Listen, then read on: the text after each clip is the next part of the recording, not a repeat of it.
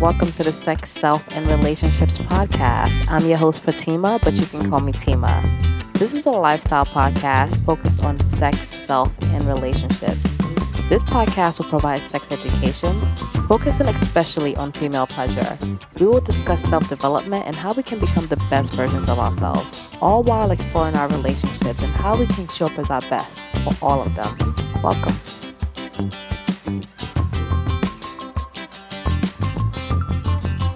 Hello, everyone. Welcome back. Today's episode is a sex episode, my favorite. Today's sex episode is for the ladies, also my favorite. Today's episode is on how to practice restraint of the vulva. Sometimes what our vulva wants, what it desires, just doesn't align with our personal values. Sometimes that happens, okay? I don't care who you are. I'm sure you've experienced this before. And if you haven't, you will experience it. Sometimes your vagina just wants and desires someone that doesn't meet your personal values. If that may be they're already in a relationship, or maybe the person, their character just doesn't match the kind of person you want to be around. So you're like, no, I don't want to get sexually intimate with you. Or they've dated someone that you're friends with and you're just like, nope, I can't go against the girl code. Whatever it is, the case may be, sometimes that happens in our life.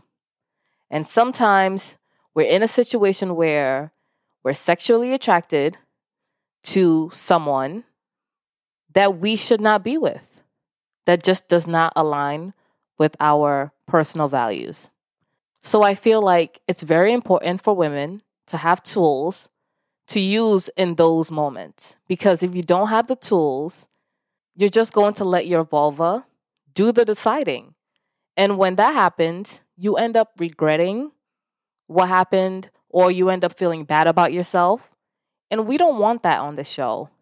We want self-development. We want self-love. We want to align with our personal values. So in those moments when your vulva wants someone that you mentally in your brain know is not good for you, here are a few tips on how to practice restraint of the vulva. Number 1, feel the feelings. If you are feeling aroused by someone that you don't want to sexually be involved with because it's not good for you, don't try to suppress the sexual feelings. Similar to having feelings of anger, sadness, joy, you don't want to suppress it when it comes up in your body. Just let yourself feel the feelings. Just because you're feeling the feelings doesn't mean you're going to act on it. Allow yourself to feel the feelings. Because when you allow yourself to feel the feelings, you're letting the sexual energy release from your body. It comes, then it goes, like every other feeling. But when you don't feel the feelings and you're suppressing it, similar to anger, it's just going to keep growing.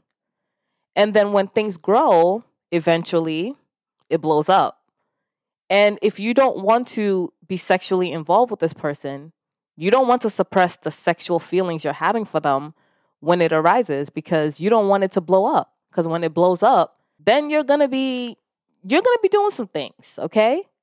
It's going to be out of control. It's going to be out of your control. So when the feeling arises, just feel it. You don't have to do anything. Just because you're feeling sexually aroused doesn't mean you have to masturbate right there, you know? Like, you don't have to act on your feelings. Just feel the feelings. Sit there and feel the feelings. Acknowledge the feelings, and then it will eventually go away. Number 2, know your sexual kryptonite. Also, know your sexual limits. Know who you are.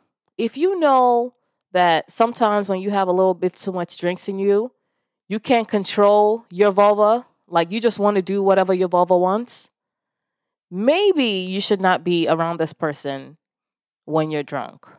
Or if you know when someone touches you in a certain way, it gets you completely out of control and you can't control your vulva, Try to avoid any interactions that may lead to being touched in that way with that person. Don't put yourself in those positions where you're weak, basically. Know your limits, know the things that can really trigger the point of no return for you, and avoid those actions around that person. Number 3, masturbation material. This is awesome, honestly, when you think about it. Often, those that are off limits in real life are usually the best material to use when fantasizing during masturbation. They're off limits in real life. Doesn't mean they gotta be off limits in your mind, girl. It don't mean that, okay? They're usually the best to use when you're masturbating. So take a break from porn and use your imagination instead. If this person is off limits in real life, maybe they can be a great masturbation material for you in your mind. Allow your mind to be as free as it wants sexually. Your values can be set aside in your mind. You can have those thoughts in your mind, allow them to be great masturbation material that can eventually lead to very powerful, awesome orgasms, okay? There's a positive in everything. There's a positive in all shit in life, okay? So there you go. You're welcome. Number 4, and the last tip for today. Know your fertile window. During your fertile window, your sex drive increases significantly. Your whole body is basically just trying to make you mate with someone and reproduce. Most women's fertile window starts 5 days before ovulation, and then it also includes the day of ovulation and a day after ovulation. So that's a week. So knowing that during this time period, the female sex drive increases significantly because it wants to reproduce, you have this information. So it's important to know when this fertile window is for you. And knowing that information, you can plan accordingly. Because if you're unaware of your fertile window and you're just out here, you're not going to realize that the desire for sex has incredibly increased. And you might think it's a random thing, not realizing that it's reoccurring. And you might make decisions that your vulva wants over decisions that your mind wants because your vulva is stronger at this point because you're unaware. This is a weak moment, basically. So knowing the time period, knowing the fertile window ahead of time allows you to plan ahead. And you can plan ahead and create workarounds in your head by maybe avoid spending time with this person during that time. Like maybe this is not a good time to be lollygagging around them. You give yourself a week. You're like, I'm going to see you next week.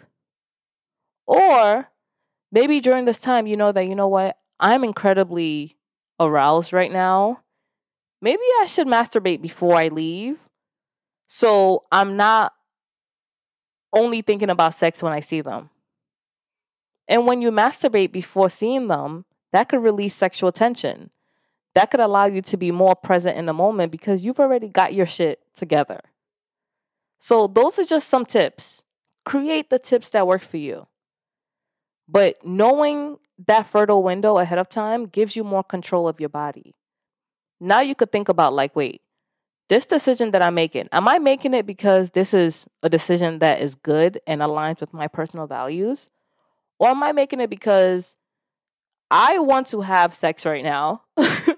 I want this person really bad right now because that's what my body craves. Understanding who you are, understanding your cycle, and understanding your fertile window can help with this because you kind of have an idea of why you're making certain decisions based on what's going on in your body. And that's it. Good luck, ladies. That's just some of my tips that works. Create more of yours. Send me tips too. Let me know. Let me know what works. It's important to have these tips in our toolbox because we don't want our vulva to be making decisions for us. There are going to be times that you just can't do what your vulva wants. And it's important to know how not to do that. It's important to know how to control and restrain your vulva as a woman and as a boss-ass woman It's very important to have those tools. So I hope these tools help you. And if you have more, definitely send it and I'll share it on the show. Thank you so much for listening. Love you guys. Bye. Please like, share, and most importantly, leave reviews to help the podcast grow. For more information on the resources used in this episode, please refer to the links in the bio.